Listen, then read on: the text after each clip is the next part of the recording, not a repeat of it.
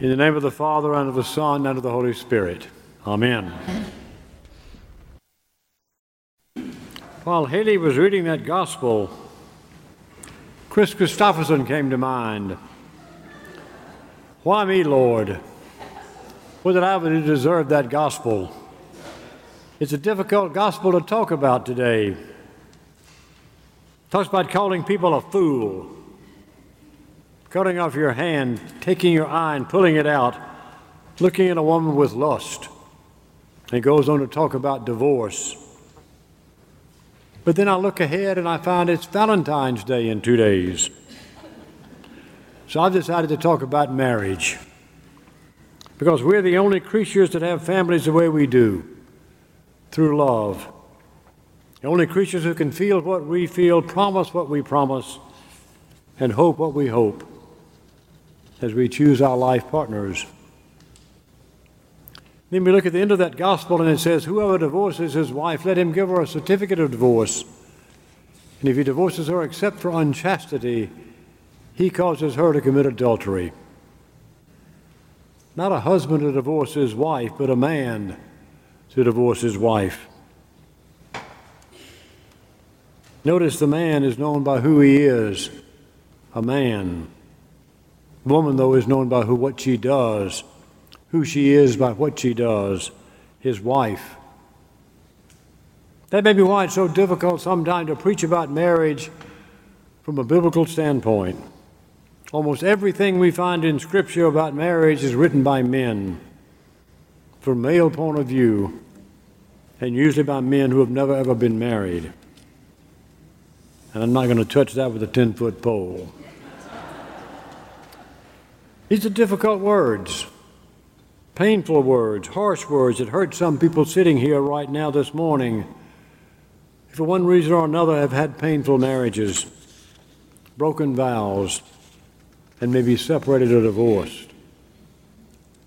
And so with that in mind, that I was going to talk about marriage, I decided to take a little extra time in the checkout line at Kroger the other day. I found that 46 years ago, Tiny Tim got married on the Johnny Carson Tonight Show. How many of you watched it? You're lying. I did. I know more you did than that, too. I lied. I'll be honest about it. I watched it. I'm not proud of it, but I stayed up then. I also discovered while I was standing there that Nicole is going to have a $6 million tell-all about the real reason Tom divorced her. And then drugs, plastic surgery, and secret lovers are the real reason Keith left her. I don't know who Keith is, and I don't really care, to be honest about it. And then I found out a man is suing his wife for his kidney. While they were married, he gave her his kidney, but now they're getting a divorce, he wants it back. Or $1 million settlement. Then I'm sitting in the doctor's office the day before yesterday, and there was something in there about Kim and Kanye, and I just turned it off. I don't care. Some people today say the institution of marriage is being endangered from without. It is not. We are doing it. We are doing it to ourselves. One would think that after almost 50 years in the priesthood, I might be an expert on the matter, because during this time I performed somewhere between 400 and 450 weddings. I've taught courses on marriage and family, performed beach weddings in Destin and Gulf Shores and Santa Rosa. I've flown from coast to coast, from D.C. to Tiburon, performing weddings. So I should be an expert on the whole matter. But the truth is, I've performed many, many weddings. I've only had one marriage, and there's a big difference. In getting ready for this day, although one of my weddings came to mind, I talked about it a couple of years ago when I was here in adult class, but I want to talk about it again.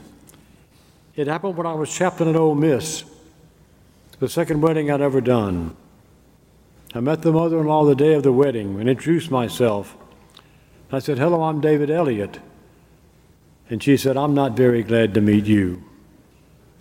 That didn't sound too good, because I knew in the counseling she did not like the girl her son was marrying.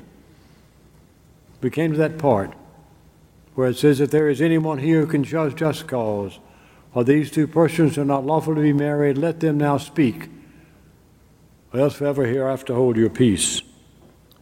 And she said, me. And it scared me to death. I stopped the wedding. I went over and asked her if she had anything else to say, and she said, no. I just want to go on record as being against this marriage.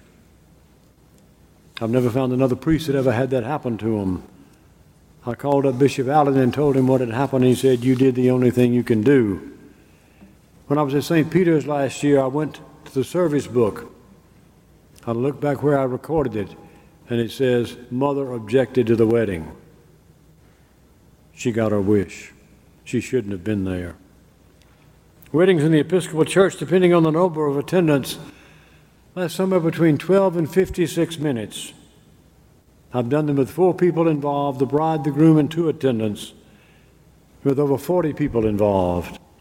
The bride, the groom, the clergy, the choir, acolytes, and 31 attendants. They all last between 12 and 56 minutes. The marriage, though, is for a lifetime. Marriage is serious business. The wedding is not. Now, I'm not standing up here and fussing at all mothers of brides. I'm simply saying the wedding day is not that important. Take that back. I erred there. The wedding day is important. It must be important. What I'm trying to say, though, is if the couple spend as much time preparing for the marriage relationship itself as they do for the wedding day, there'd be a lot less divorce. If they spend as much time and energy in getting to know each other on a deep, meaningful level as they do on the wedding day itself, there'd be a lot less divorce. The Episcopal Church also requires counseling before the priest performs a ceremony. I like to try and have somewhere between 2 and 4 or 5 hours. After counseling, I've denied 4 couples, or 6 couples that is, the right to be married. I said, I will not do it. Come back later and we'll talk some more. Marriage is hard work. It takes a lot of patience, understanding, compromise, communication, trust, love, and forgiveness. And there has to be forgiveness. Without it, there will be no relationship. Without it, there will be no marriage. And one of the most beautiful prayers in the whole service goes, give them grace when they hurt each other, to recognize and acknowledge their fault, and to seek each other's forgiveness and yours. It doesn't say if they hurt each other, it says when they hurt each other. And when you love someone, you're going to hurt them. When you love someone, you're going to make them angry. So go to them and seek their forgiveness and say, I'm sorry. Don't ever, ever let pride get in your way. And always live with a sense of humor. Laugh together and laugh at yourself. And cry together. Share your joys and share your sorrows. And then there are the vows. The vows each says to the other. It's these vows that keep persons together through good times and bad times, through happy times and sorrowful times, through laughter and through hurt, through fights and disagreements over children, finances, and in-laws. It's a commitment to love, honor, and cherish until we are parted by death.